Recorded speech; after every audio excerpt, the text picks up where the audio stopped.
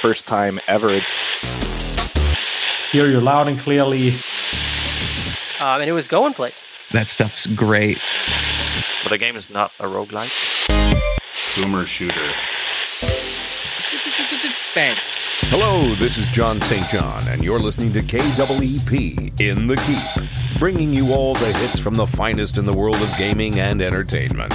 Now sit back and relax as the drowned god Cthulhu lulls your mind with the tastiest talk in town.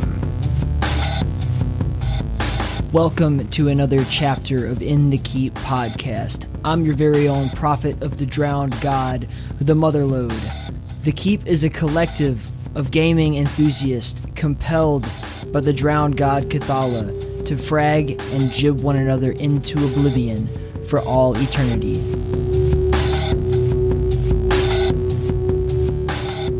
So I don't often do these interjections before the interview starts these days, but since this episode is such a we'll say topical departure from what the show is usually centered around, right? Like we've covered a lot of topics here, but usually it has to do specifically with video gaming. And unfortunately,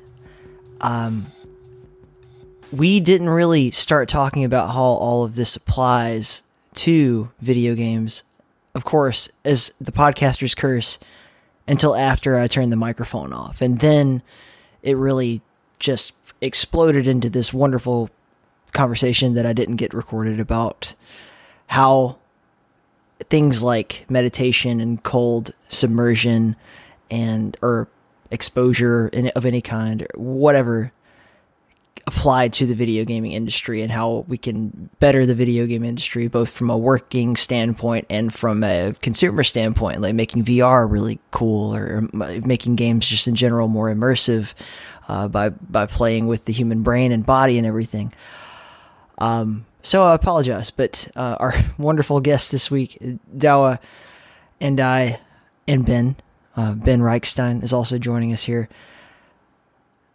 Really, it took us a good hour and a half to cover just how awesome what Douwe does is, and how much it's affected Ben's life and our different opinions about that and everything.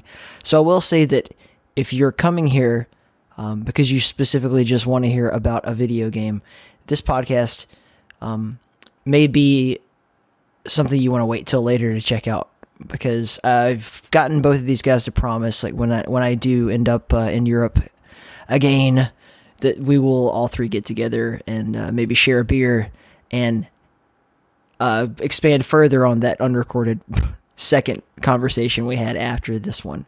But I will say that, if you're going to listen to this one right now, which you should anyway, but I'm not going to tell you to listen to something you're not necessarily interested in.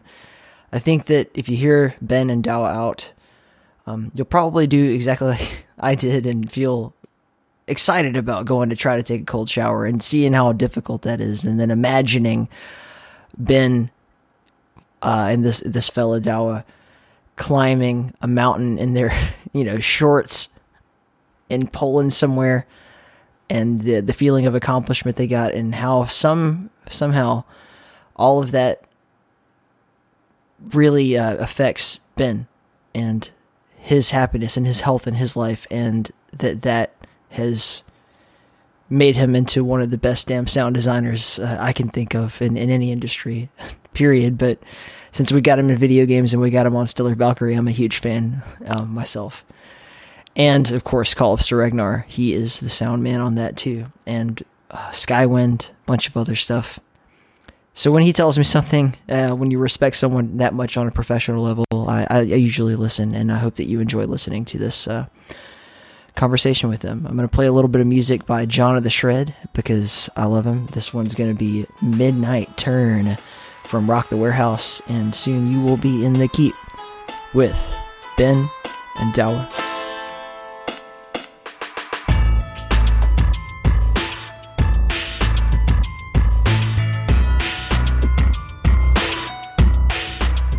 Okay, we are joined this week by I think, Ben, now you may officially now, as of today, be the most featured guest you may have surpassed MK Schmidt, which means that the next episode has to be MK Schmidt, possibly. As I know that title reign means a lot to him. And then we're also joined by Dawa. I've heard a lot about you, but I don't know anything about you at all. So feel free to go ahead and introduce yourself and tell our audience who you are and what you do.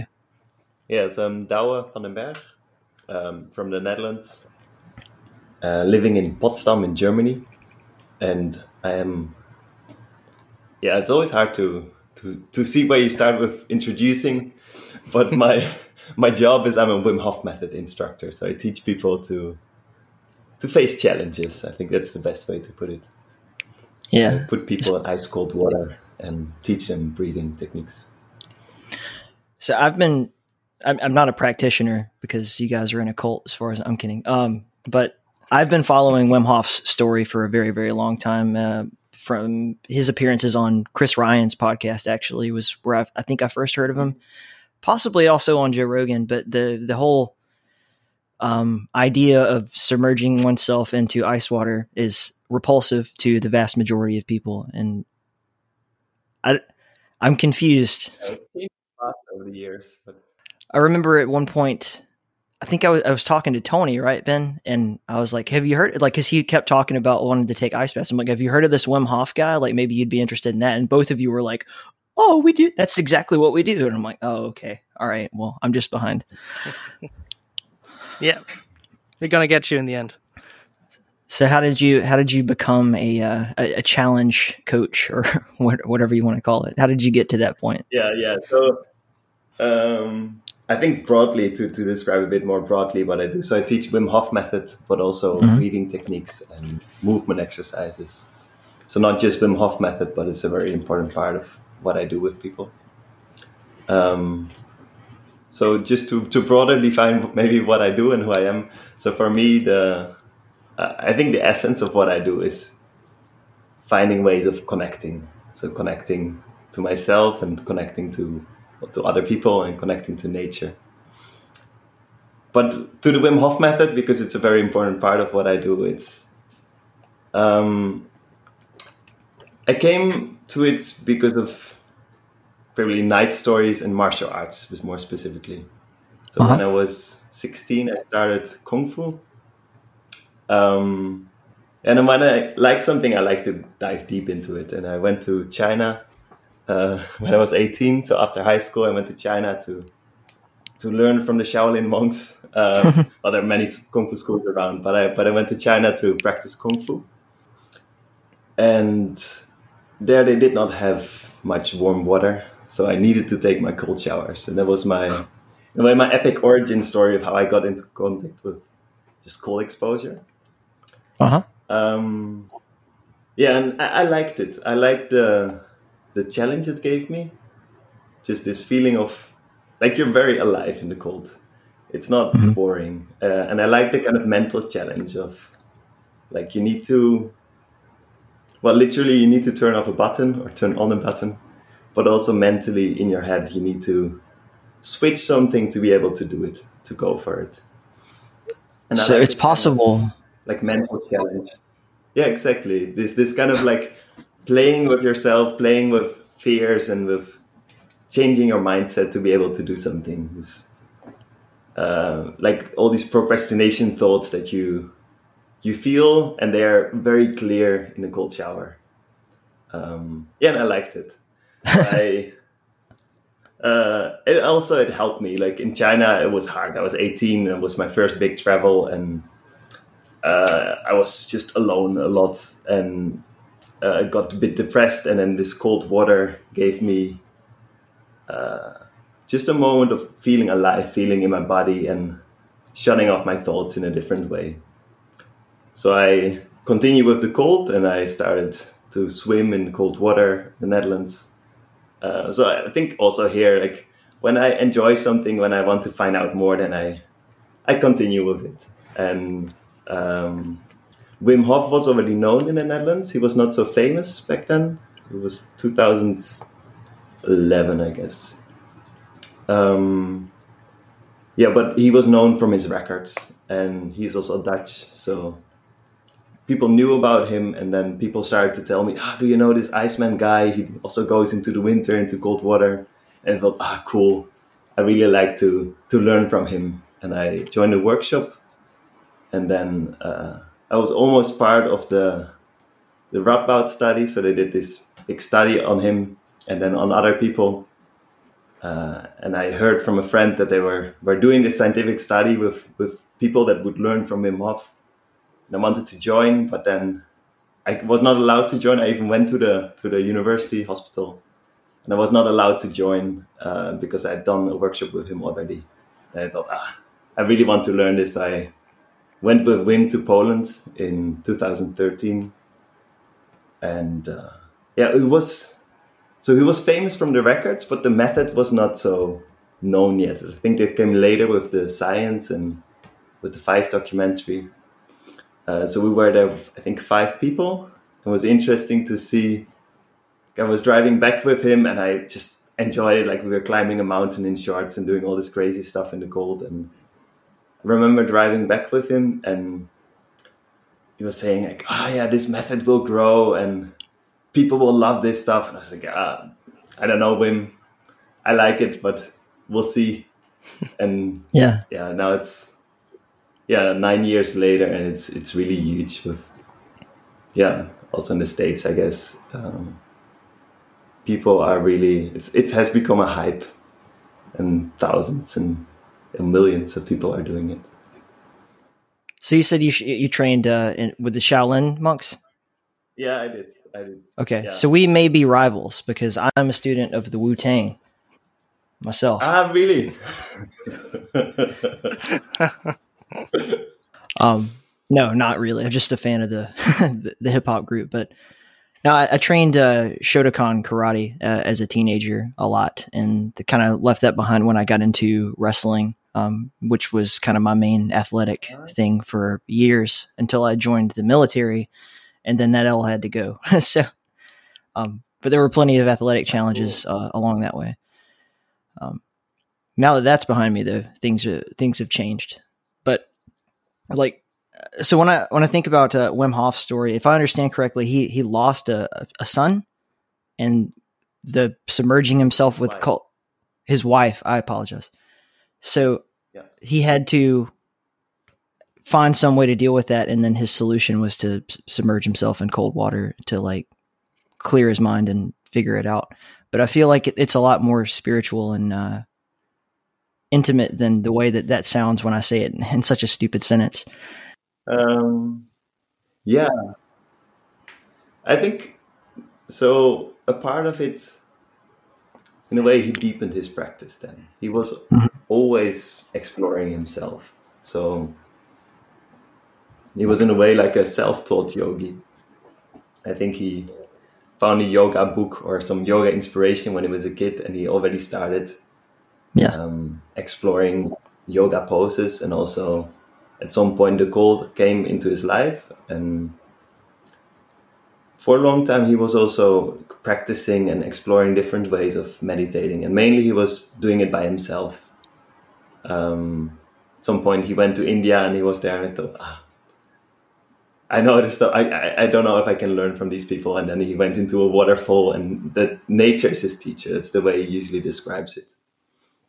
So in a way, this exploration was always there, but it definitely intensified when. So the short story is his wife committed suicide, and then there was the grief and also the responsibility of still needing to take care of the children, and then in a way going into the cold and using the breathing techniques, and also going into these challenges was a way for him to deal with this grief and to feel alive and to find himself again. So it was already before that, but it definitely intensified, and he could use these things that he found to help himself in that way. Yeah. And then when he could help himself, it's always for him like a mission to spread it and to help others also to connect with themselves in this way. Yeah. Ben, how did you get into this stuff? Yeah, that's funny because I used to really hate the cold. And my dad was always a very healthy and is still a very healthy person. If he gets like a cold, it's usually a little bit of sniffles for a day or two, and then it's fine. And he doesn't stop working because it's just a small cold. And I was more like the guy that was resting for a week in bed, feeling terrible. And he always took cold showers. He was very active in sports in his youth, and still to this day is a very active person. And I always thought, maybe cold showers would be a good idea. And I tried it once or twice, and it was just horrible, and it hurt. And I thought, that's not worth it. I'm just gonna keep lying in bed when I'm sick. That's fine. But after I think the Vice documentary was the first thing I saw about Wim Hof, and I was at a point in my life where I was just like starting to get more away from depression. I would say I had a phase in my life where I would deal with depression, and that is the main point that connected me to it in the beginning, and that he was talking about it, that he was saying it's not just a physical thing, but it's also a mental thing to overcome your fear of the cold and to train your body to go into uncomfortable situations. And that really connected with me. That was the first part. And I saw the breathing, and I thought, it's just a breathing, and it sounds so spiritual. I don't mess with that stuff. I just go into the cold. I do that. And after a while, I found that it really helped immensely with my immune system going into the cold. So I thought, okay, if this works, then I will try the breathing as well. And after I got into it, same as with Dao, when I'm into something, I go for it, I try it, and I started to deepen my practice and do it twice a week, then 3 times a week. Then for a year, I did it every day, just everyday breathing techniques and going into colds and either shower or an ice bath. And I was dealing with asthma all my life, and I had medication that I needed to take twice a day. And after I deepened the practice, I felt way better, and I didn't need my medicine anymore. I was talking to my doctor, and we were looking at my lung test results, and they were getting better and better every day. And so I told him I wanted to try it without medication, and they kept being better, and they kept being above average and above the results I had before I would take my medication. So now I'm medicated. I'm medication free. I feel amazing, and that's what like keeps me going in this practice. And especially I was with Dao in Poland a couple of weeks ago, or it's almost a month ago now, and going up that mountain in the shorts, that was also like a big part of like overcoming fear, because I also was always hating the wind. Even when I took ice baths, I would always be today it's very windy, maybe I just take a cold shower, and then. But as Dao said, it's all about like facing the challenges, maybe like going into a bit of uncomfortable situations to give your body and your mind a wider variety of things that it can handle. And it's always amazing to me when I try new stuff, like going up a mountain in shorts, that it works, and how good you can feel, and how much it makes you grow, not only like physically but also like mentally. Dealing with stress became way easier. Everything became like, I don't know, life just feels fuller after that. So that's why why you think I'm on a cold. I don't really think that, but there's this tendency to, when you practice something, when you get really excited about something, or when it's helpful to you, to evangelize that. And I think that there's a right and a wrong way to do it. You know, there are the type of people who will go around shouting in the streets, telling everybody they have to do, be like, you got to try this, you got to do this. Like the guy from SpongeBob who tastes the jellyfish Krabby Patty, the jellyfish jelly Krabby Patty for the first time. And he's just bursts into song and has to tell everyone how amazing it is. And then there's the kind of person who will wait for other people to come to them and say, like, I have a problem. And then you're like, offer them a solution. And then it's up to them whether or not they take it. But what's been your experience, Dawa, with that? In evangelizing? Have you already tried a cold shower? Yeah, I've tried it. I've taken many a cold shower. Like I said, I was in the military. It's not always I don't like it. It's terrible. It fucking sucks. Possibly different approach in the military. Yeah, but it's different in the military than I think the way I approach it usually. I don't shout it out too much, but I definitely practice it, and people see. Sorry, can you ask your question maybe more specifically? What is my experience with spreading it, or my experience selling it on the street to everybody as a cure? I guess what I'm asking really is, as someone who's, I assume this is your job, right? Like you do this for a living. Yeah. Okay. So what's the line between walking around as a salesman and walking around as a teacher? Yeah. So I'm a very, mainly I'm interested in sharing what I care about. And I'm not a very good salesman, but I'm good in being enthusiastic what I care about. And then people come to me. I don't like to, the typical bad salesmanship of this is a cure for everybody and everybody should do this and it will save you from cancer and everything. But it's not necessarily for everybody, but it could definitely be for most people. I've seen how it helps people. And I think the beauty of cold exposure is that it's super simple. And at the same time, you can, like, in a way, it can sell itself. Like, it depends on how you do it, of course. If you do it in military and you need to do it, it might get a different association. But for me, maybe first, the way I approach cold is it's like a meditation. It's like a relaxation exercise. So the point is not to endure it, to suffer. And that's the association that many people have with the cold. So you need to suffer and then you do something healthy or something like that. And for me, it's something I enjoy. And that's the way that that it's easy to bring to people. And I started, when I started, maybe in the beginning when I did not even know about the Wim Hof method, I was just going by myself into the water and people were asking about it. And it was a little bit like this Forrest Gump feeling of he just starts running. And people start running with him. Yeah. Remind me after this, I have a picture of myself on Forrest Gump Hill in Utah, like exactly where he stopped and said, I'm going home now. Perfect. I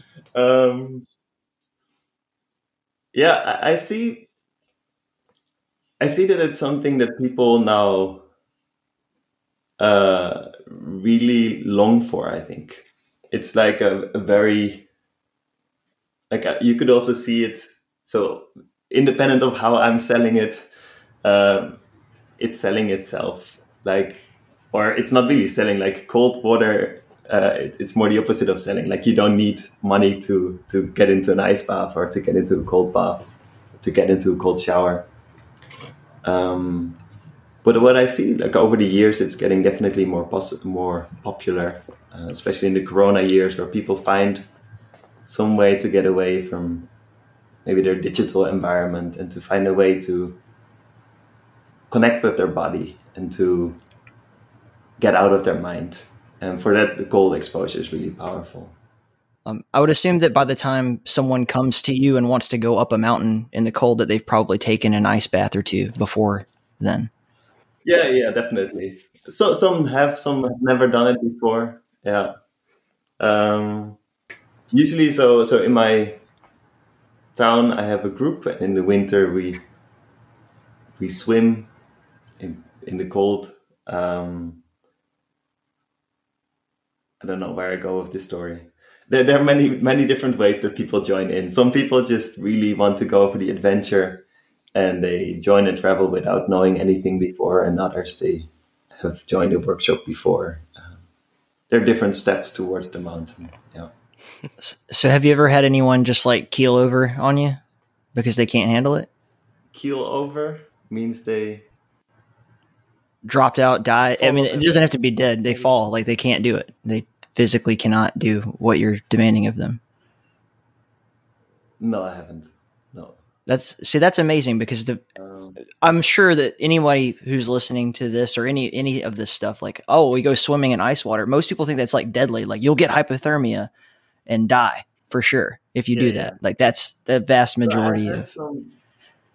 It's a very good point. So when I teach, then I give a range of possibilities for people.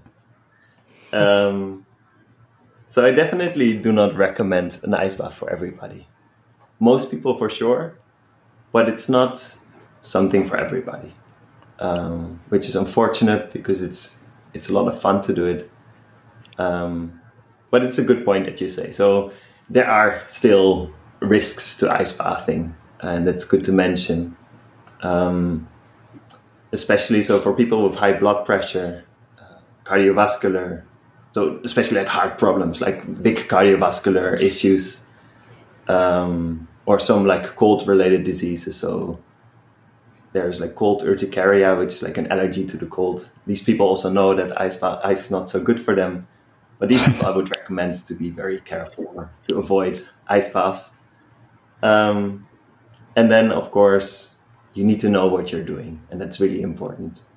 So in Poland, so this is in a way the big adventure. You can start with cold showers and you can build it up to ice baths and build it up to different ice bath adventures. And then like walking up the mountain in shorts in Poland is a very special thing. Like we have basically shoes on and shorts. Maybe somebody has a hat on and that's it. And we walk for like 2 hours in minus degrees up a mountain. And it's definitely, so nobody has died on the mountain. But it's definitely an adventure. And it's not something to be, it's not a high risk of dying, but you need to know what you're doing. And over the years, I must say that my experience in guiding people has also improved a lot. And like the early days, we were just walking up, and luckily we all made it. Yeah, there are definitely risks in cold exposure where you don't know what you're doing. Yeah. Yeah, but I feel one of the key. Oh, sorry. No. You're the guest. Okay. Yeah, I just wanted to. Co-host. Wanted to connect to the point. Yeah, I just wanted to co-host. No, I just wanted to connect to the point that you made earlier that you already had cold showers and you hated them, like the military way of. Fuck yeah, cold shower. I mean, even as a kid, if someone runs out all the hot water and you need to take a shower, I've taken cold showers. It doesn't. Yeah, you go in and you cramp your hands and maybe your teeth, and then you're okay. Fuck yeah, I will do this. You enter it with fear. Yeah, and not just with fear, but maybe sometimes even with just disgust. I hate this feeling, but I need to shower. Then I have to get this over with. And for me, that always was my experience. It was always like, if I can, just put the water on warm, wait until it's warm, and then go into the shower. Like really. See, just a waste of water. Which it is not a bad idea too. Like as a early practicing way, like to just hop in before the water gets warm and then let it come up to you. Yeah. Okay. For I might try that. Or for me, it was the other way around. After having the shower, after you're done, just put it on cold and just try to breathe slowly and go for like 10 seconds, 15 seconds, whatever. And then you slowly build it up. That was my experience, because the first, like going in cold was very hard for me. It took forever. But what changed in me was when my mindset changed. And that's a lot about what Dawe also teaches, is like, not like fighting the cold, not like going into it as a pure challenge. It's okay, I'm going to go in for 2 minutes. I'm gonna go over it, and then I'm done with it, and I made it. But like really trying to remain calm in the face of danger, because the first thing your body does is like shit, it's really cold. If you stay in there too long, you're gonna die. That's how it always felt to me. And if you can work on your mindset going into the cold, or at least for me, when I realized that was exactly the point, like working on your mindset, trying to control your breathing so you control your body, that changed everything. That made me advance more. As I would say, I would go up to a minute very, very fast, then to 2 minutes.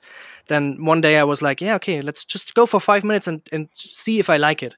And after 5 minutes and the timer went off, I was still fine. I was thinking like, damn, I was like 5 minutes in a 10-degree shower, which I never thought would be enjoyable. And it was enjoyable. It wasn't like I needed to go out. I just set my time and then that was it. But it felt enjoyable. And that really changed something in me mentally, because if that's possible, what is also possible?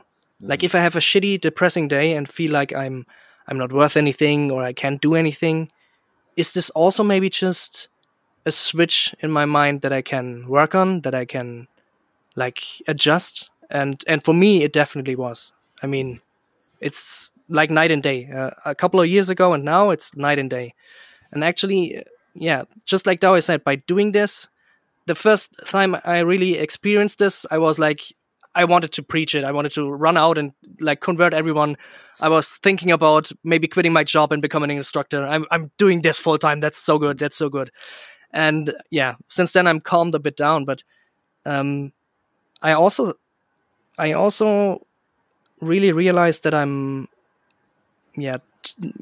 spreading the word a bit by setting an example. I mean, my wife, for example, really, really noticed my change. My change, not only physically, with my asthma and with my not being so tired anymore, not being out of breath anymore, but also mentally in being a lot calmer, especially when things are coming down from every direction and stress comes down, that I'm, not easily shooken?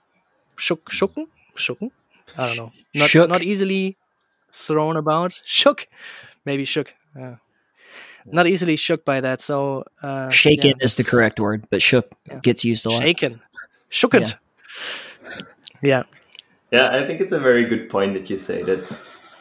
Like before, maybe it gives a lot more context to why cold exposure. Like before you go into crazy adventures and world records, just this basic thing of different ways of experiencing cold shower. Like you both have, in a way, this different experience of the cold shower, and there are all these health benefits to the cold. But if you bring it with, in a way, the military style approach, you might get some of them, but it just completely misses the point for me. It's like trying to approach a yoga class with this military mindset of I need to do this stretch correctly and I need to push myself in the stretch, and then you don't get very relaxed out of your yoga class. Or it's like I often compare it to like a massage. Like when you have a harder massage, when you can relax into it, then it's really great and you feel very relaxed, and this pressure helps you to relax into it.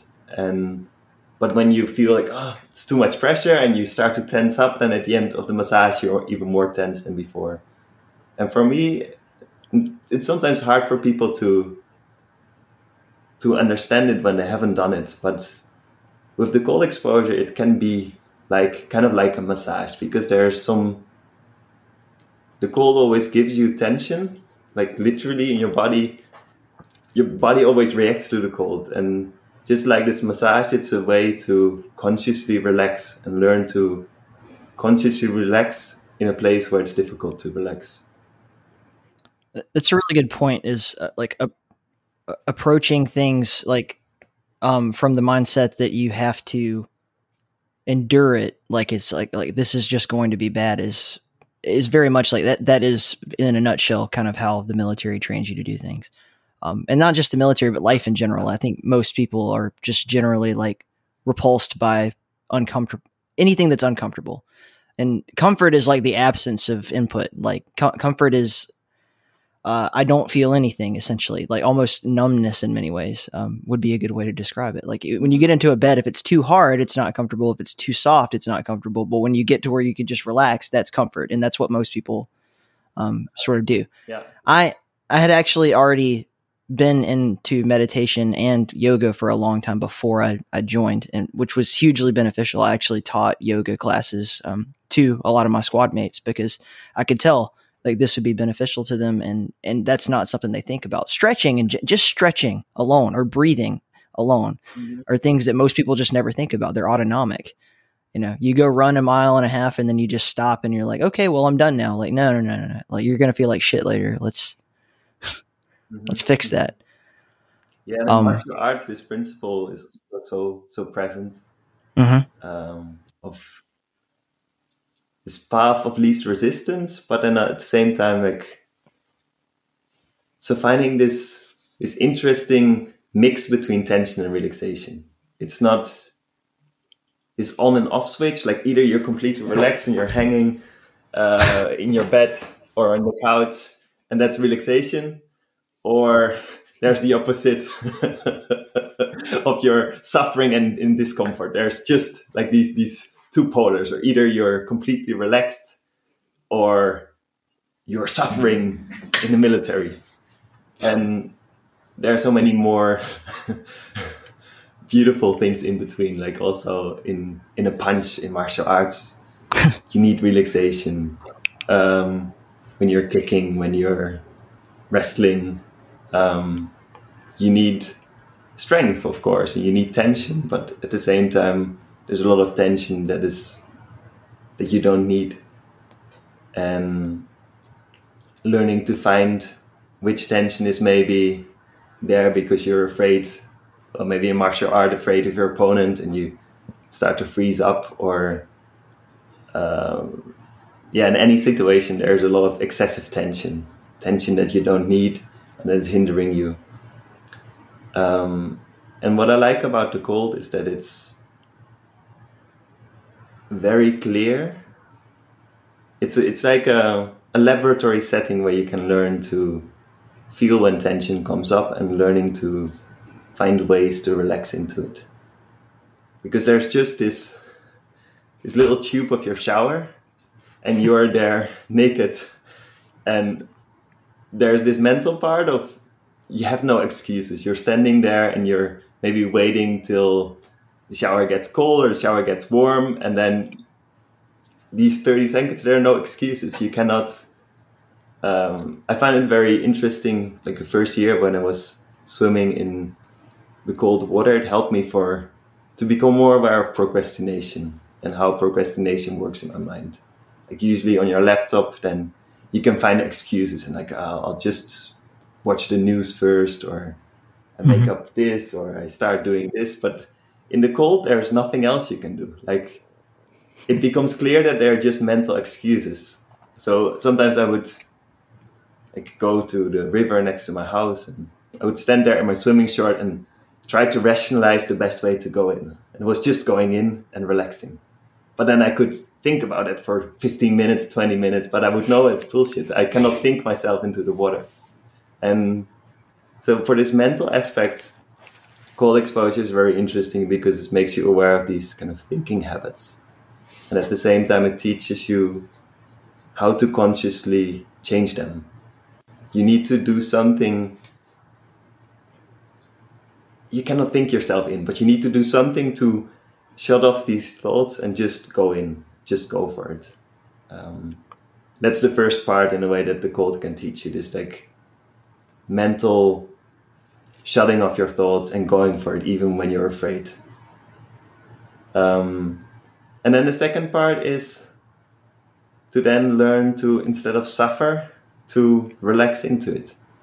So there's this, like a thing that Wim says a lot is to extend your comfort zone, which to me doesn't mean that you should be discomfortable all the time. It's the opposite.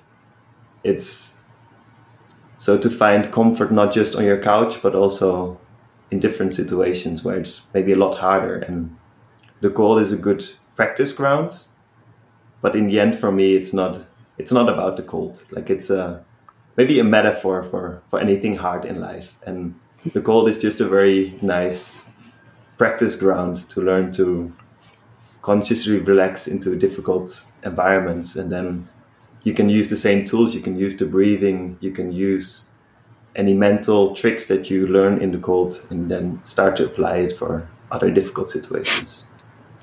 So the cold is a metaphor and a way to learn to relax.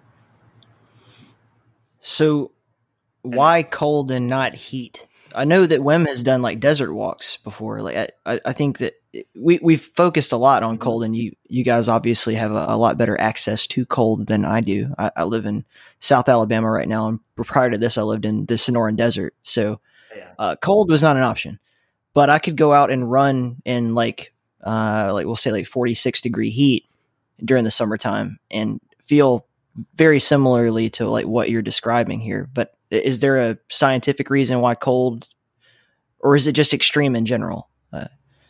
Cold has some, in a way, like anything could be useful for this. Like you could, in a way, saunas, you could also practice to relax into the heat. Do you have saunas? Are they popular? They're not really popular where I live, but I'm sure if I went looking for a sauna, I could find one. Yeah. Health in general in America is not popular. Just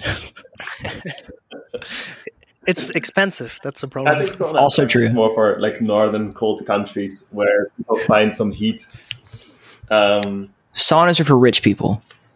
So the principle you can apply to anything. Yeah. So something that Wim likes to say is like, it's not about the cold. It's not about the breathing. Like he's famous for the cold, and I think the cold is especially suited for it because it's just such a easy and clear thing. It's just going in, relaxing, going out. It's more complex with, for example, martial arts. There are so many different factors.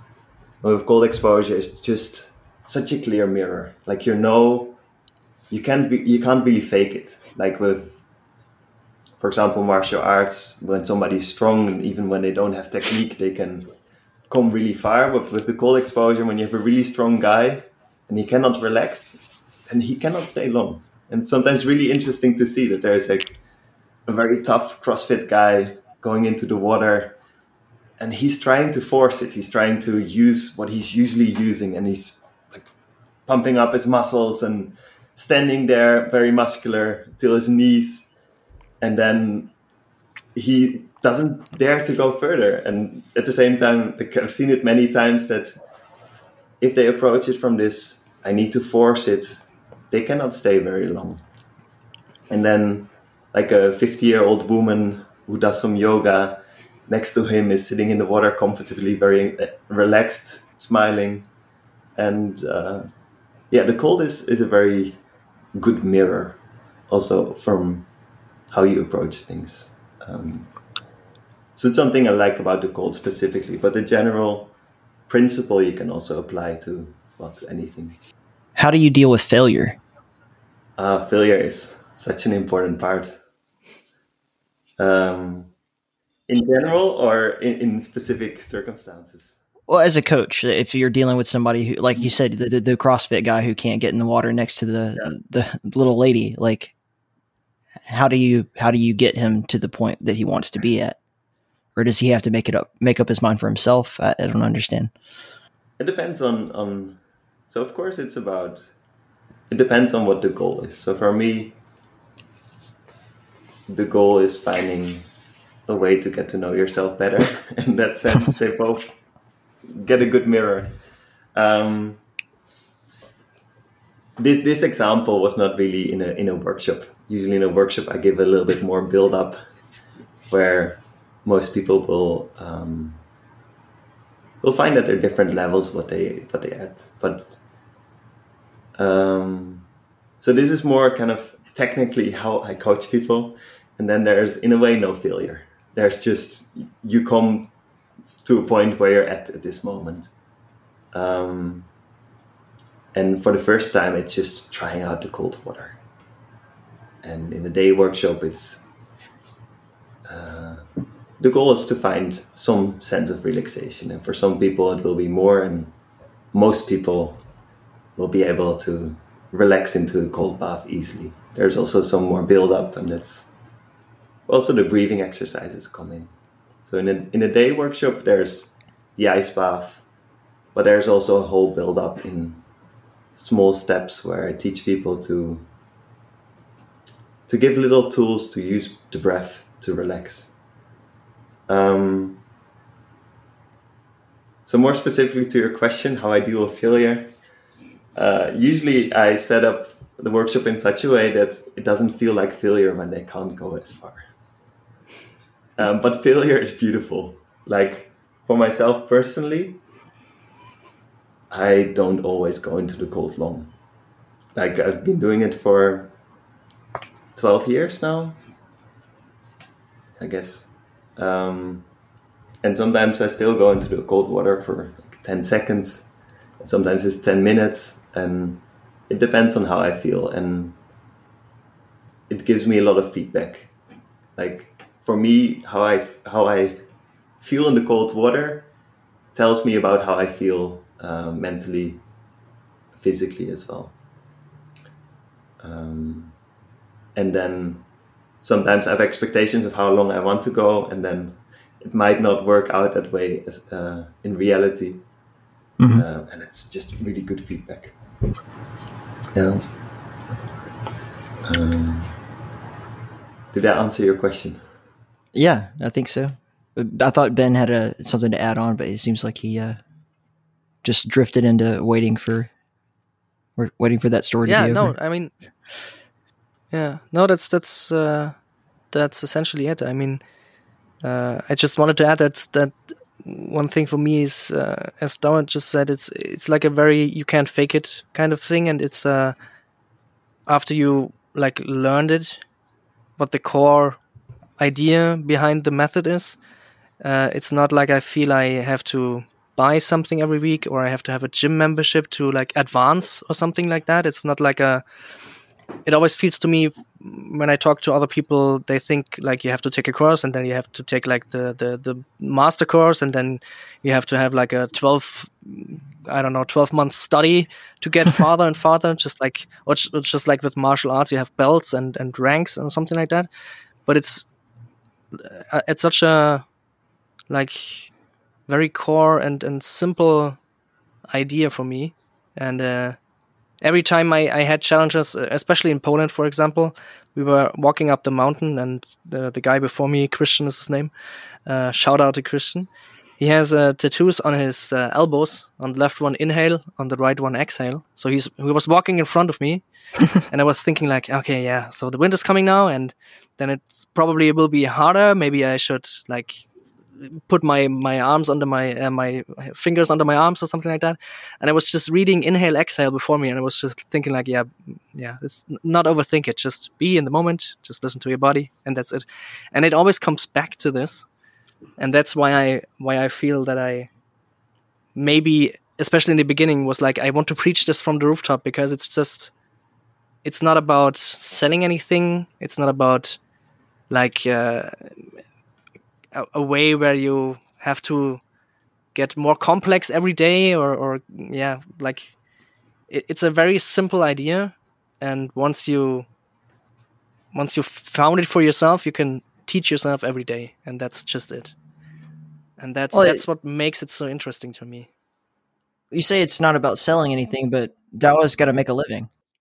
Yeah. And I sincerely hope, I like you, Dao, but I sincerely hope that in the future, in the far, far future, you don't have this job anymore because most people know that. And for me, for example, I will go to Poland again with you because I really like it. But for me, it's the next time I go, it will be because I like it. I will have an experience with someone who makes sure I will get up the mountain up and down safely. We will have a week of like breathing together, going in ice baths together in a group, having fun.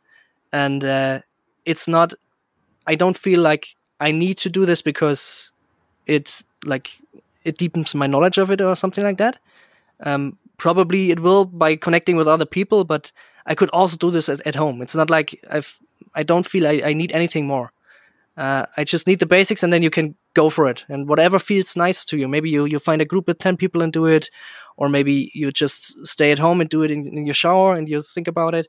And just like Dawa says, for me, it's the same. When I go into the shower and I feel like after 10 seconds, it's really hard today, I already notice, okay, today my mind is preoccupied. Maybe take it a bit slow. Don't be hard on yourself if you feel stressed. And that makes the whole day easier. It's like just like a signal for me now. That's really, that really resonated with me. It's the same for me. It's like just helps me listen to my body and mind way more easy. Yeah. Yeah. So about failure, some more thoughts. Okay. I think failure it depends on what your goal is with cold exposure. And I think there people are often confused because they see Wim Hof and they see his big records and they think, I should learn to stay in the cold for a very long time. And if I can't stay in the cold for a very long time, then I failed. And I did not succeed in learning magical superpowers. And for me, so on the outside, we talk now about the cold a lot. There's also the breathing exercise, of course, where people can feel that they fail. On the outside, people think the Wim Hof method is about learning how to breathe and learning how to stay in the cold for a very long time. And it has a lot to do with what we do, but it's not what it is about. So it's not about learning how to breathe, because if you're alive, you usually know how to breathe. But it's more about using breathing techniques and cold exposure for transformation. So in a way, using it more to get to know yourself better, to change your state of mind, to change your state of your body. So in a way, like I really don't care about how long people can stay in the cold water, if they can stay an hour or 10 minutes. And it's not something that is important to me. Like for me, it's not a goal to stay in the cold for as long as possible. I'm not training a marathon or whatever. It's not a competition. The Wim Hof method. Not a competition, exactly. And challenges are still, it's this interesting dynamic. Challenges are interesting though. So long times in the cold can be very interesting, but then it depends on what your goal is with this challenge. So in the beginning, when I started with the method, and I thought, I need to get these superpowers because then people will like me, or like there's this big ego factor in many people that start with cold showers or start with ice baths. They think, I can do this, and then I'm really cool. Literally.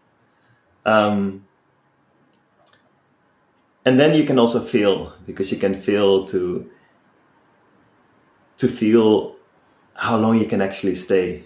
And there's this, I'll make it a bit more concrete with an example. So when I started with the Wim Hof method and I started to become an instructor, and I thought I should be a really, really good instructor. So I took it way too serious. And I started to take very long like ice baths, and then got like mild hypothermia a couple of times just because I was exaggerating too much. It's not what the Wim Hof method is about.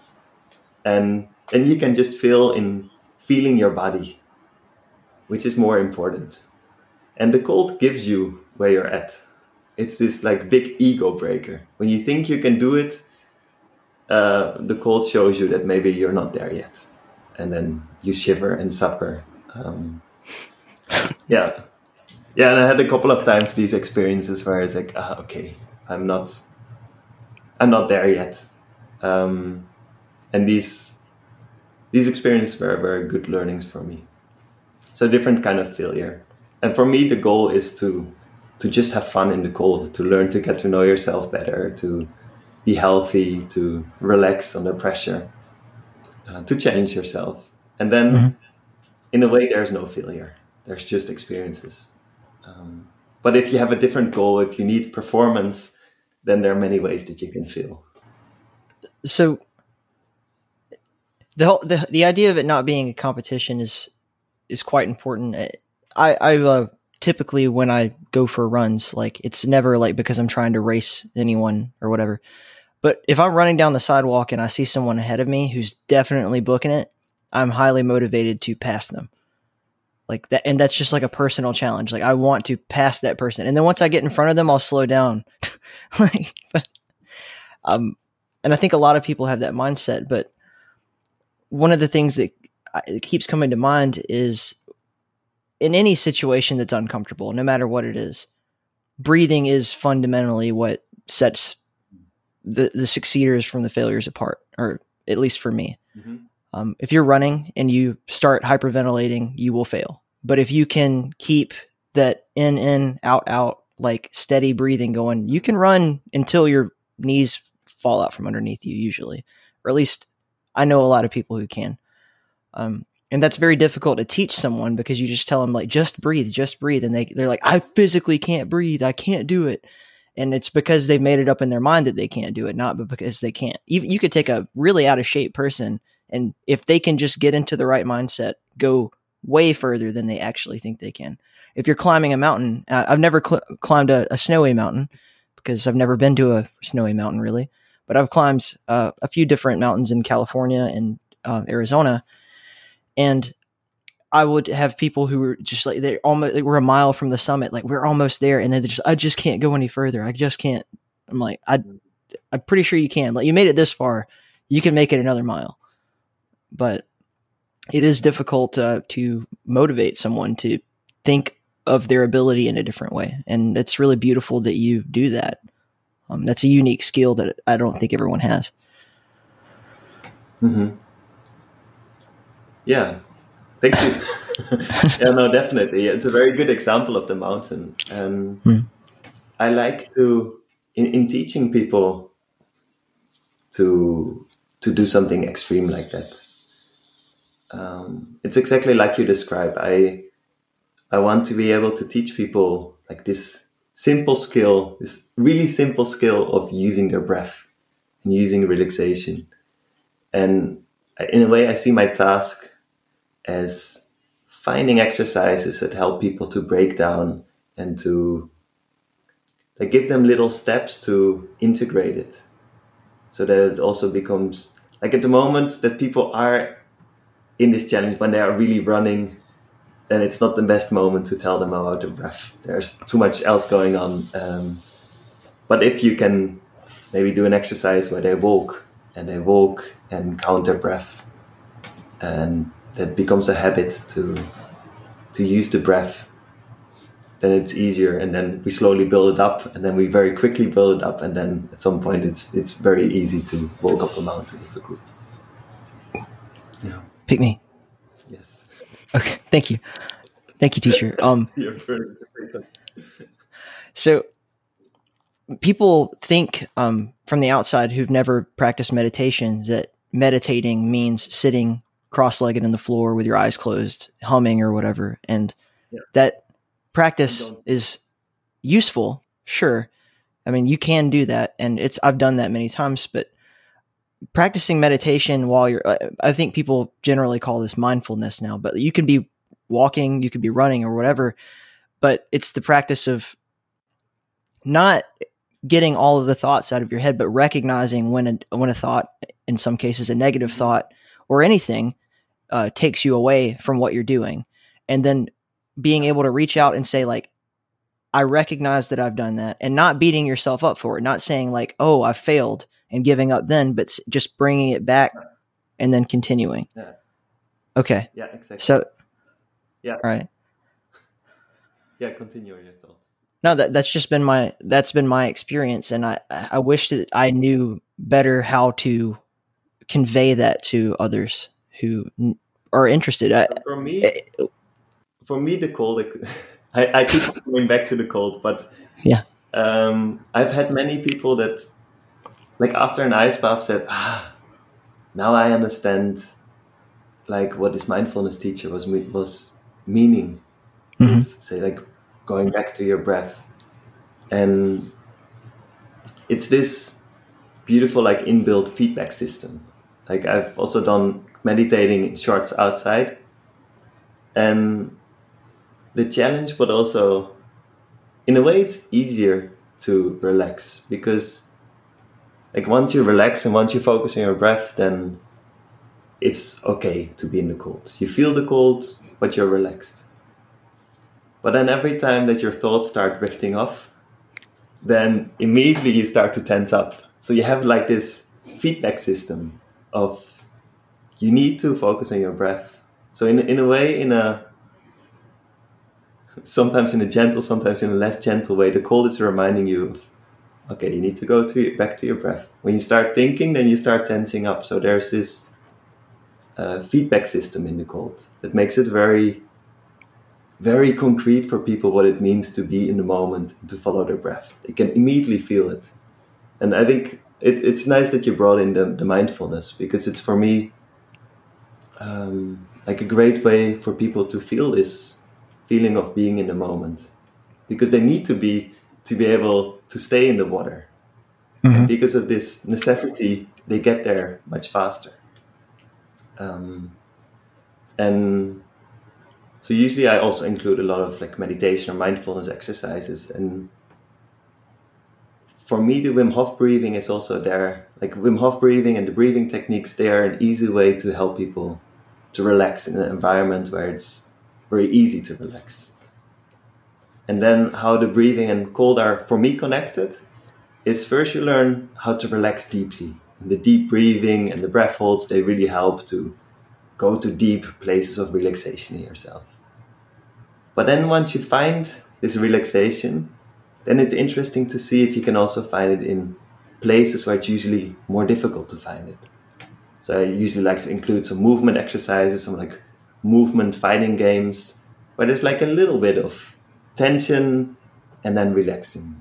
And then introducing like little reminders to breathe. So for example, like collective sighs, like you're sighing in as if you're very relieved. You could try it out now, also for the listeners maybe. So you just take a deep breath in, a deep sigh out of relief, as if you're very relieved. Breathing in and letting go. And one more time. Acting as if you're very relieved.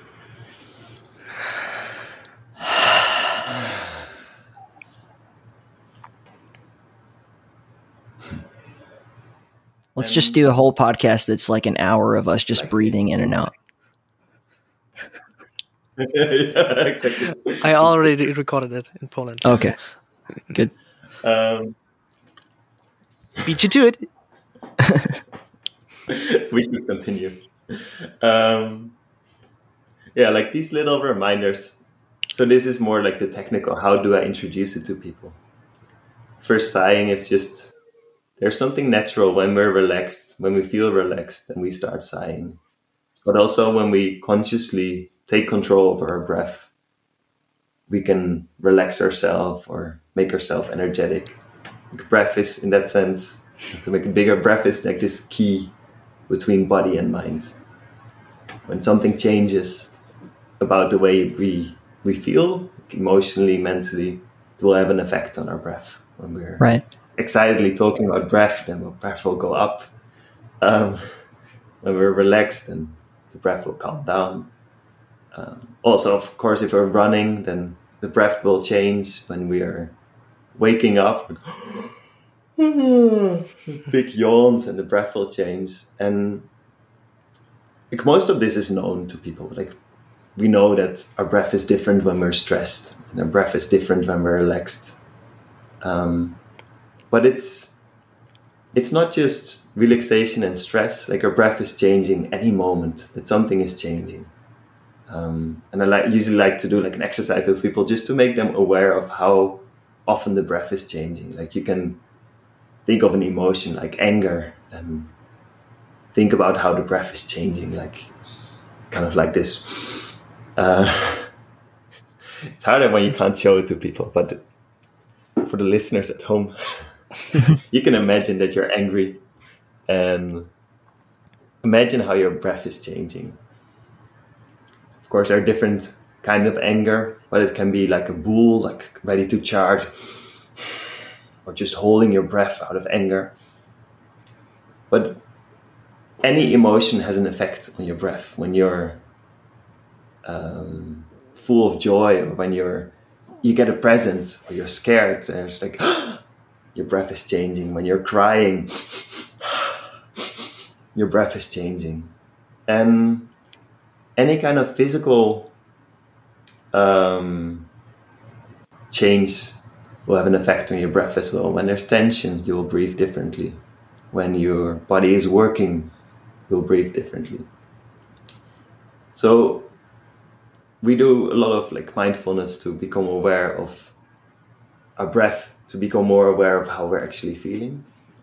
But then the second part, and that's often neglected, is that it's not a one-way street.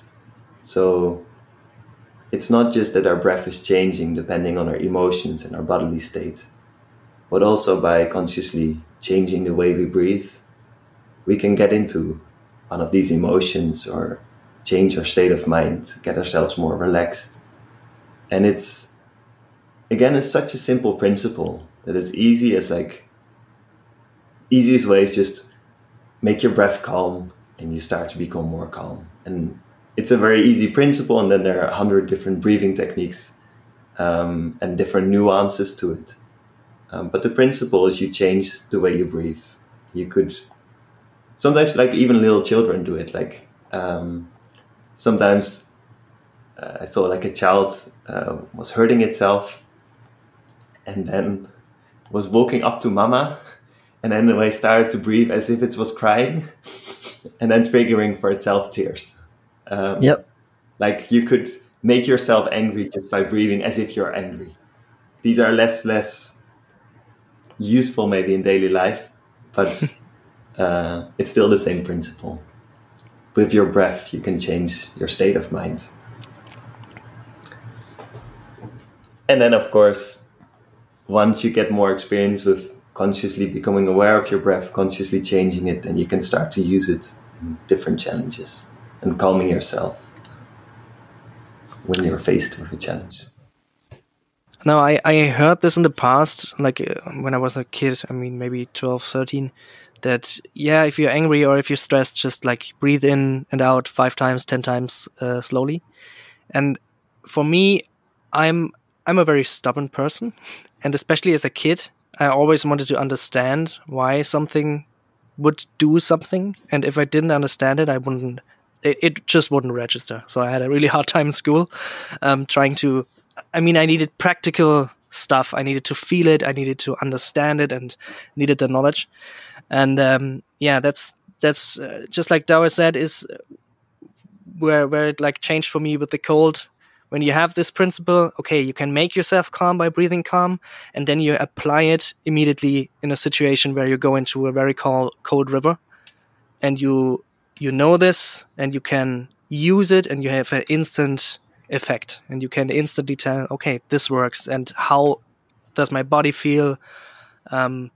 If my thoughts wander off, I realize I'm getting cold, and then I realize, I'm getting cold because my breathing is suddenly out of timing, out of rhythm, or maybe faster, and it all comes back to like really learning it hands-on, and that's what made it click for me in my mind. But yeah, that's the principle of making yourself calm by breathing calm, or making yourself hyped up by breathing.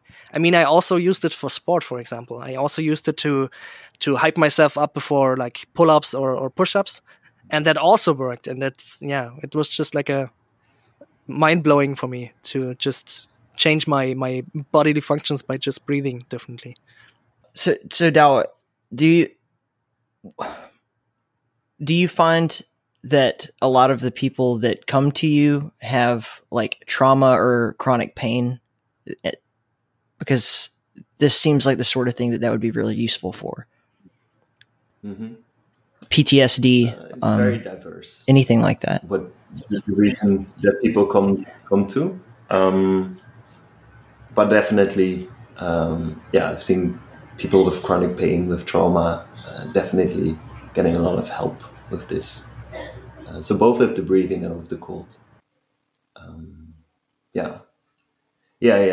Many soldiers as well, coming out of war, PTSD, And then for them,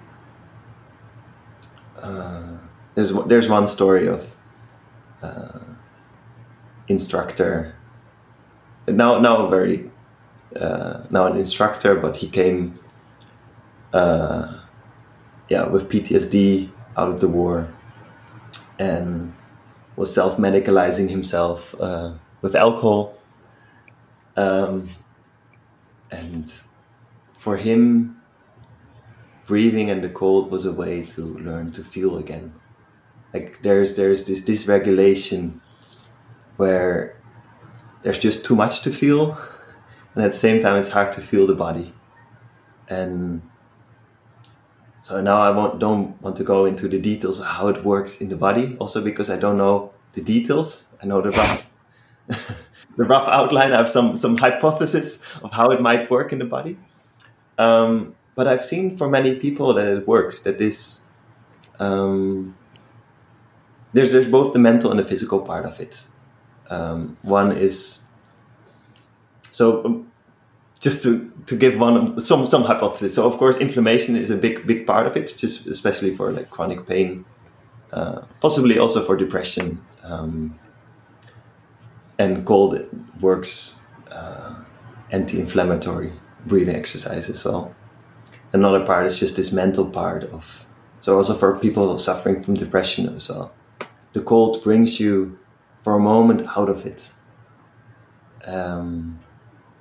There's this moment of feeling alive and feeling, instead of being in this gray cloud inside of your head, suddenly feeling the sun. And these little moments of getting into the sun can help as well to deal with situations of trauma, situations of depression. This is my not very clear explanation, but I'm not very sharp anymore. But answer, yes. Yeah, I've had a lot of people, but the answer is yes. Exactly. I've explained this better. It's not your first language either. Like, we have to be patient. Ben, how is this how is this relevant to our audience and the people that we generally speak to? Because we are in this extremely sedentary business where the vast majority of people, not just our business, but I think the modern world in general sort of puts people into these situations that are sedentary, and they grow comfortable in that lifestyle and never extend from it. But how has this changed your life? Yeah.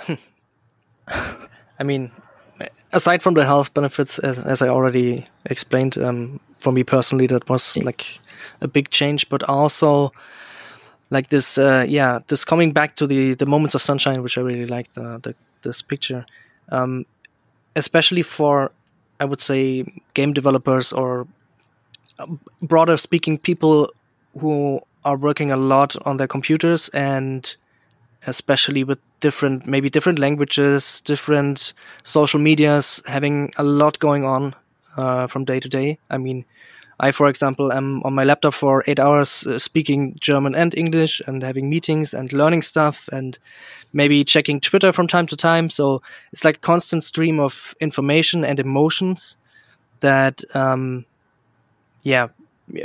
I personally think, or maybe more than just me, I think a lot of people think that we are not built for that kind of flood of fast changing information and emotions, because the technology is there yet, but our bodies and minds are trying to cope with it as good as we can. But I mean, there are a lot of people that get depression from social media and get like overwhelmed and get depression and anxiety and stuff like that. So for me, and I think also for hopefully for people in our audiences that maybe struggle with anxiety or maybe feel like they are stressed every day, especially after just waking up and thinking already about like, oh, I'm gonna have to write this email and I'm gonna have to contact this guy and this person, and I can't forget. Next week I have to finish this up, which also was my life for a lot of moments. Then maybe finding a way to connect to yourself and getting that pure feeling of being alive and nothing else, which is just that feeling if you're taking an ice bath, especially like the first couple of times. It's really intense. It's really, everything becomes just mundane and not important. And that, for me, helped put a lot of stuff into perspective and lowered my stress level a lot. And I feel that can be hopefully useful for a lot of people that maybe wouldn't come in contact with the method or with like breathing techniques or cold exposure, because it's just like that the guy from Instagram that does this stunt or something like that. And then they don't really like, maybe don't go into that and maybe just think it's a fad or something like that, especially with the social media portrayal of it.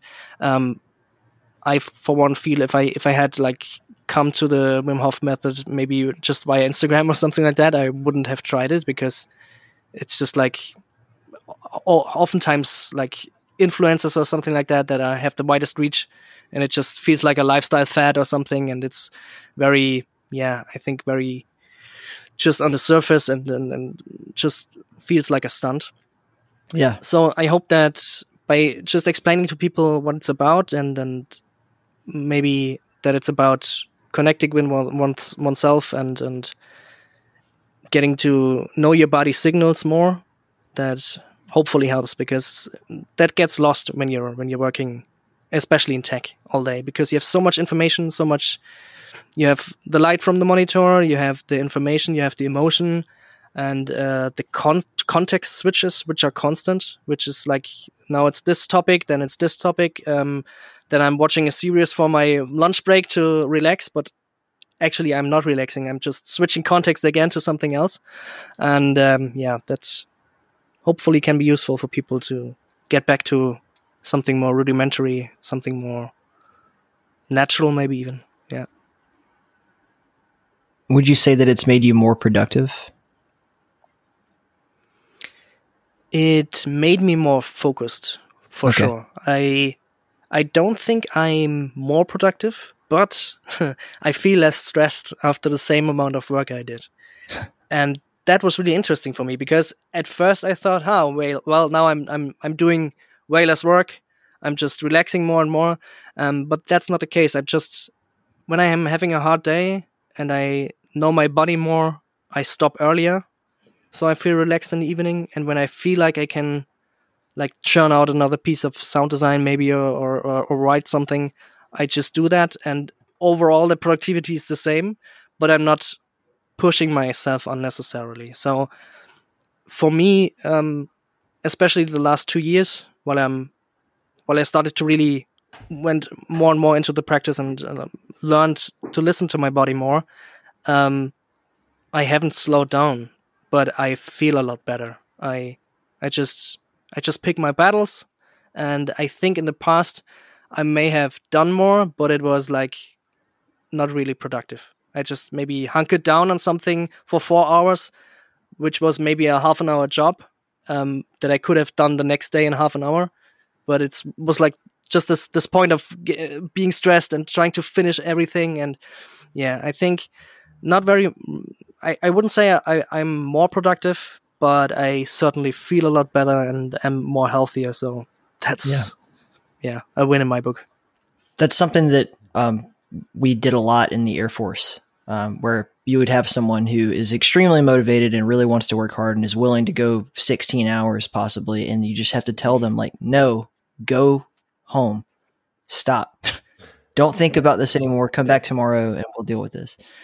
Like, and I'm equally as guilty as anyone else of doing that. I mean, Ben, you know me well enough to know, like I'll be up at, way too many hours of the night, attempting to get everything done, and then end up, then I've crashed for 10 hours or something like that, and I've lost my entire next day when I would have been productive. I've gotten better about it recently, but that's hugely important. For me, sometimes it's also kind of I think I don't know if it was Cal Newport. I read it in one of his books. I don't know if he coined the term, but like a shutdown ritual after work is helpful to not get exactly like you described, to keep on working, but then be the next day not productive at all. And for me, some of the exercises help for me to switch from working to now it's time to relax. So there's not still the work in the relax, in time where you actually just want to enjoy and relax and not be too much in your head with work.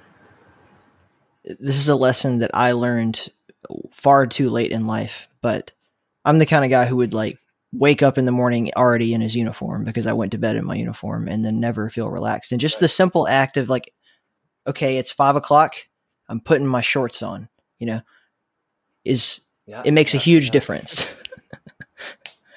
And and these rituals, I like rituals in a way. And I think people like rituals and they just don't know it. People like rituals, for sure. Yes. And then adding cold and breathing to your ritual will make your rituals more powerful. And in a way, so going back to what I sell, I don't sell like the cold. People can do the cold by themselves. I can give them some tips, and I mean, it helps to have some tips, but the cold you can learn fast. But I give rituals and different ways of enjoying it. Right. So more it's like running a bar. Tour guide. You come for the drinks and you stay for the conversation. Exactly. That's exactly what I do. Yeah. I create a setting where people can grow. That's more my work than teaching them how to stay long. Sometimes creating the setting is creating the possibility to stay in the cold for a long time. It's like a special acquired pleasure. But in like travels or workshops, I think my main work is to create a space where people can grow in their own space. I give some tips. I'm like a tour guide. I give some different sites, some different recommendations on how to travel in the breathing or in the adventures. But people do the work by themselves. Do you ever run into situations where like you yourself feel like you're not able to do that for people? Like, do you ever have days when you just feel like absolute shit and can't do it? Yeah, of course. Okay. A lot of your shaman and guru type people will never let anyone see them that way, and that sort of creates this false prophet mentality. Yeah, a very interesting question. Yeah, for me that's it's very interesting. Like, I know I could be, if I ever want to turn to the dark side, I could maybe make my accent a bit stronger and come to the States as like a son of shamans and be, like it's easy to start a cult. It's something that I try to. Yeah, no, it's definitely tricky. I've thought about it a lot, and I think for me the method is not about. It's a joke Wim likes to make. Like, if it's about becoming superhuman, then it's about like redefining what it means to be superhuman. Like, it's being very human, to be human in all different aspects. So I feel in my shutdown rituals, and I get nervous, I fuck up, of course. I'm not there to be like the guru that people need to follow. Right. I'm more like setting the stage where people can learn. And there's definitely a danger in becoming the shaman that knows how to do everything, and especially I've seen people mess up there a lot. Yeah, and you start banging people's wives and Next thing you know, you're buying a compound out in Oregon somewhere. Yeah. I saw that on Netflix. Yeah, I consider it. Was it Wild Wild Country, right? That gentleman. Yeah. The Bagram. Yeah. Bagram Al Raznish, I think is his name. Is he still around? I don't know. I don't know. No, Yeah, no. this some, Osho is his more known name. Oh, right. Yeah, it's an interesting position in within this, because it's like this mixture of different fields. There's New Age, there's biohacking, and definitely personal development. And within the personal development field, and within like the way things are communicated on Instagram, where everything is perfect. It's definitely something that I needed to learn as well, and I'm still like exploring different ways of. You want to be there for people, and at the same time you want to be real and not give a fake image. But in general, I found out that when I have a shit day, I still can do it. Then afterwards, I crash down. But when I need to, then it's there, and it definitely the Wim Hof practice helped with me with that as well. Like I know that I don't always feel good, and that I'm not always very productive. But at the same time, there's so much power and so much like inner strength that I've discovered through all these challenges. And sometimes it goes away, and sometimes I don't feel it as much, but I know it's there, and I know when I need it. So if I would have a really shit day, I need to take people on the mountain, I know I can be a very relaxed version of myself.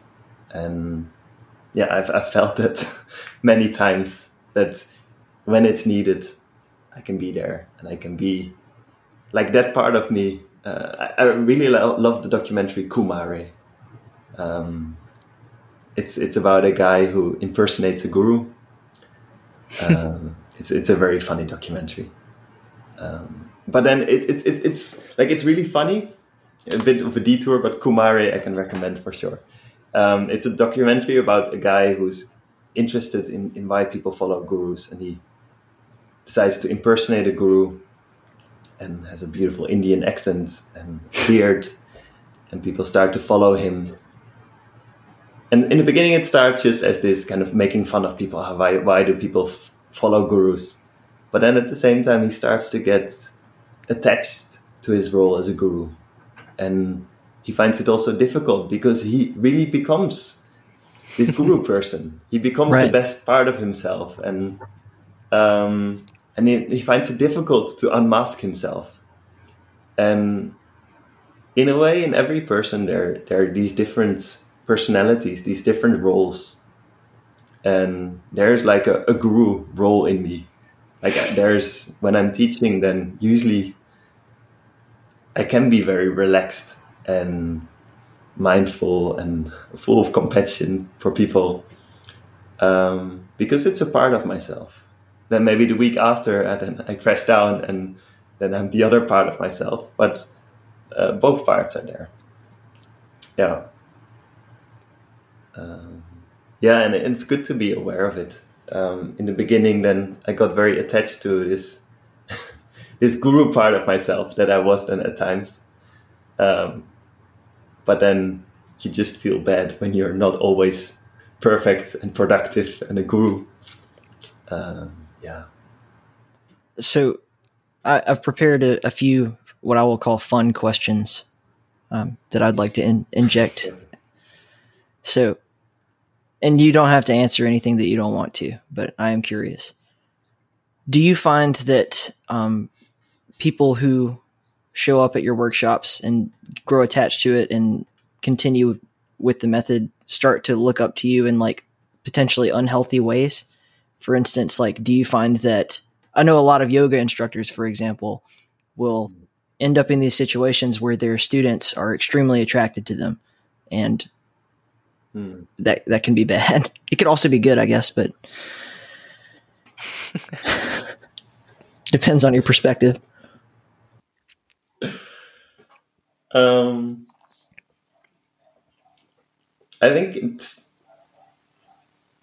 depends on how you portray yourself as well. And it's definitely when I'm teaching, I create an environment where people feel very connected. Mm-hmm. So in a sense, it's almost maybe like you create a setting where people feel this spark of life, where it's kind of like being in love them not with a person but with life, right? And a way of, because they're the breathing exercise that make you relax, they're the shared challenges that connect people to each other, because these masks go away, and then people start to get insights because they're out of their normal life, and it helps them to connect with people, and people mirror you. And they definitely, so many people had life-changing experiences in these travels. And then it can become tricky, of course, because I'm the person guiding it. And so definitely people can project it on me. Like, I am the person who changed their life. But I think at the same time, I'm quite honest in my limitations. So in a way, of course, there's always some projection, because I'm a very good part of myself in a week like that. And I'm the person guiding it. And there's this process of just falling in love with life and feeling connected to everybody. So then you're also in this setting, then you're the nice part of yourself. Right. So definitely people know me only from that setting. So they know one part of me, which is a part that I enjoy, which is still very real. So I at least try not to fake my mindfulness too much. And I think because of that, there's not too much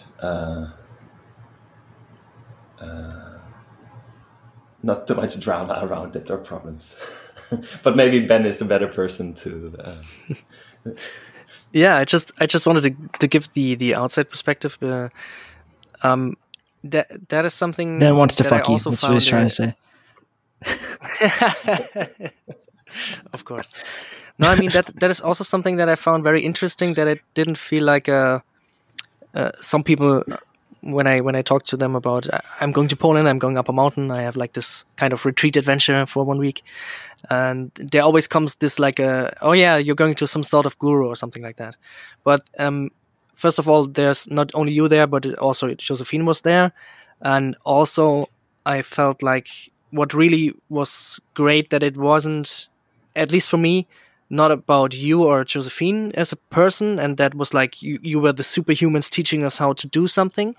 But as you said, you made this experience for us all to grow and to learn from each other. And I think fondly about this week, but not only about you as the instructor, but also about people that I connected with there, that I'm still in contact with, and hopefully for a long time.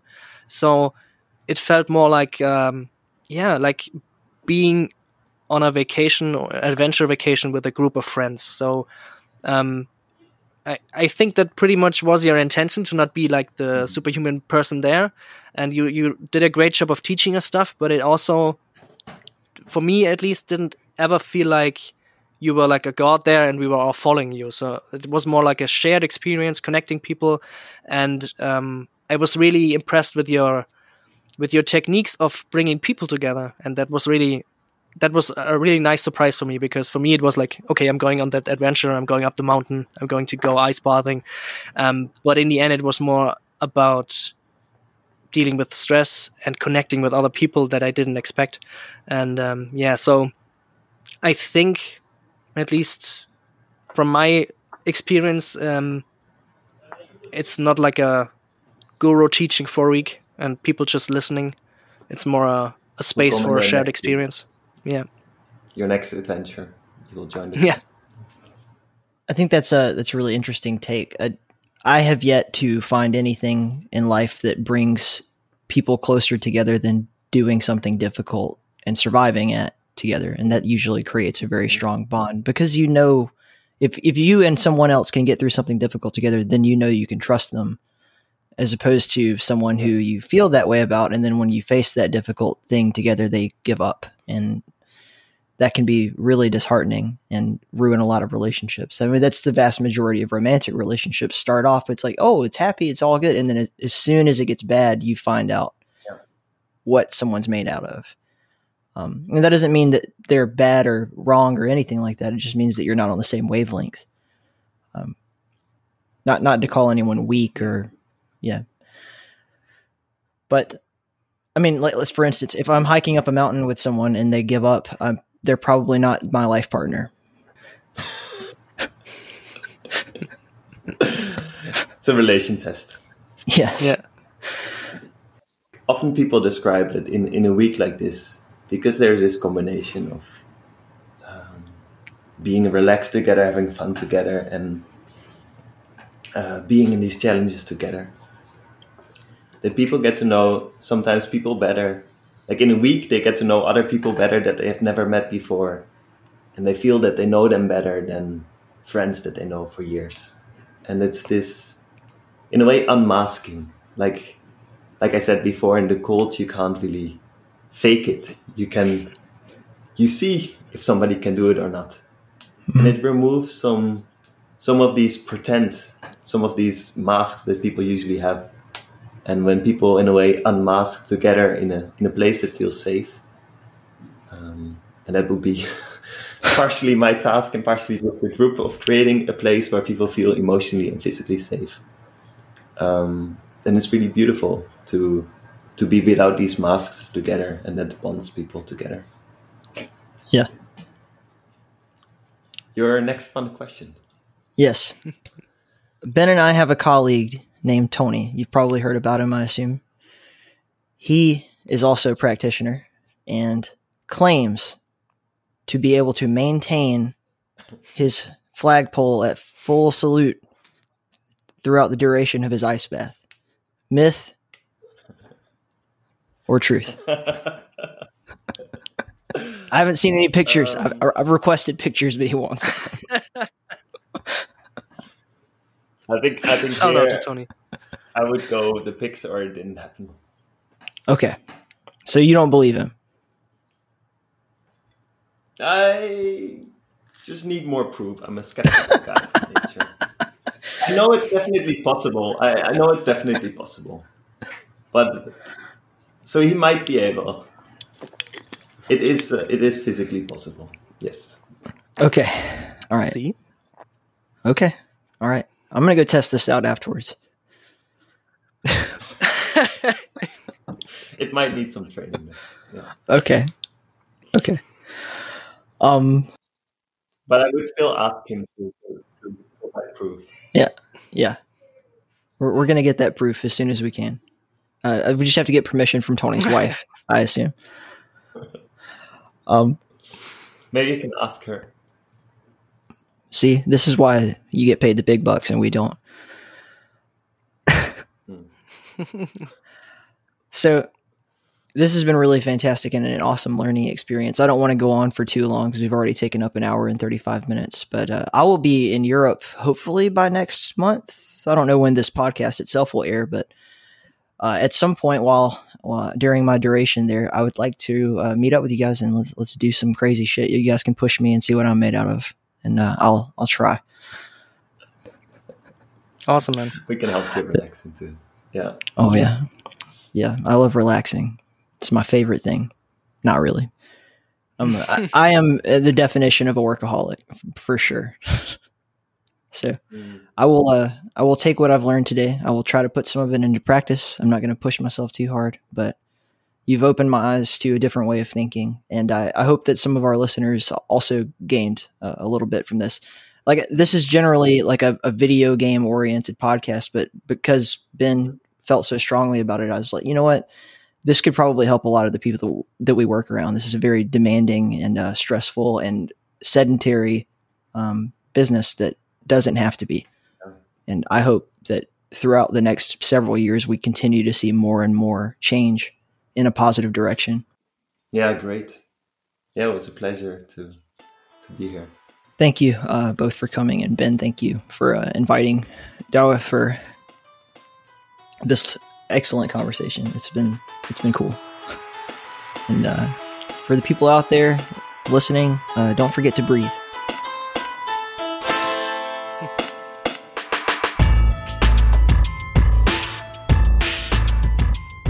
All right, thank you very much to Douwe for joining Ben and myself. If you are interested in learning more about what Douwe does, or going on one of these crazy trips like Ben did, head over to thecoolway.nl, and you can find all sorts of information about that. I'll leave a link in the episode notes as well. And just want to say, huge thank you to everyone for being so amazingly patient with me recently. I know that I have been slacking on getting episodes out. It's a temporary problem, I promise. I'm still, as of recording this, kind of in between living situations, and I will figure it out. But the music you're hearing right now, again, is by John of the Shred. This is from his Rock the Warehouse album. He's one of my favorite musicians in games right now, and I highly recommend you head over and check him out.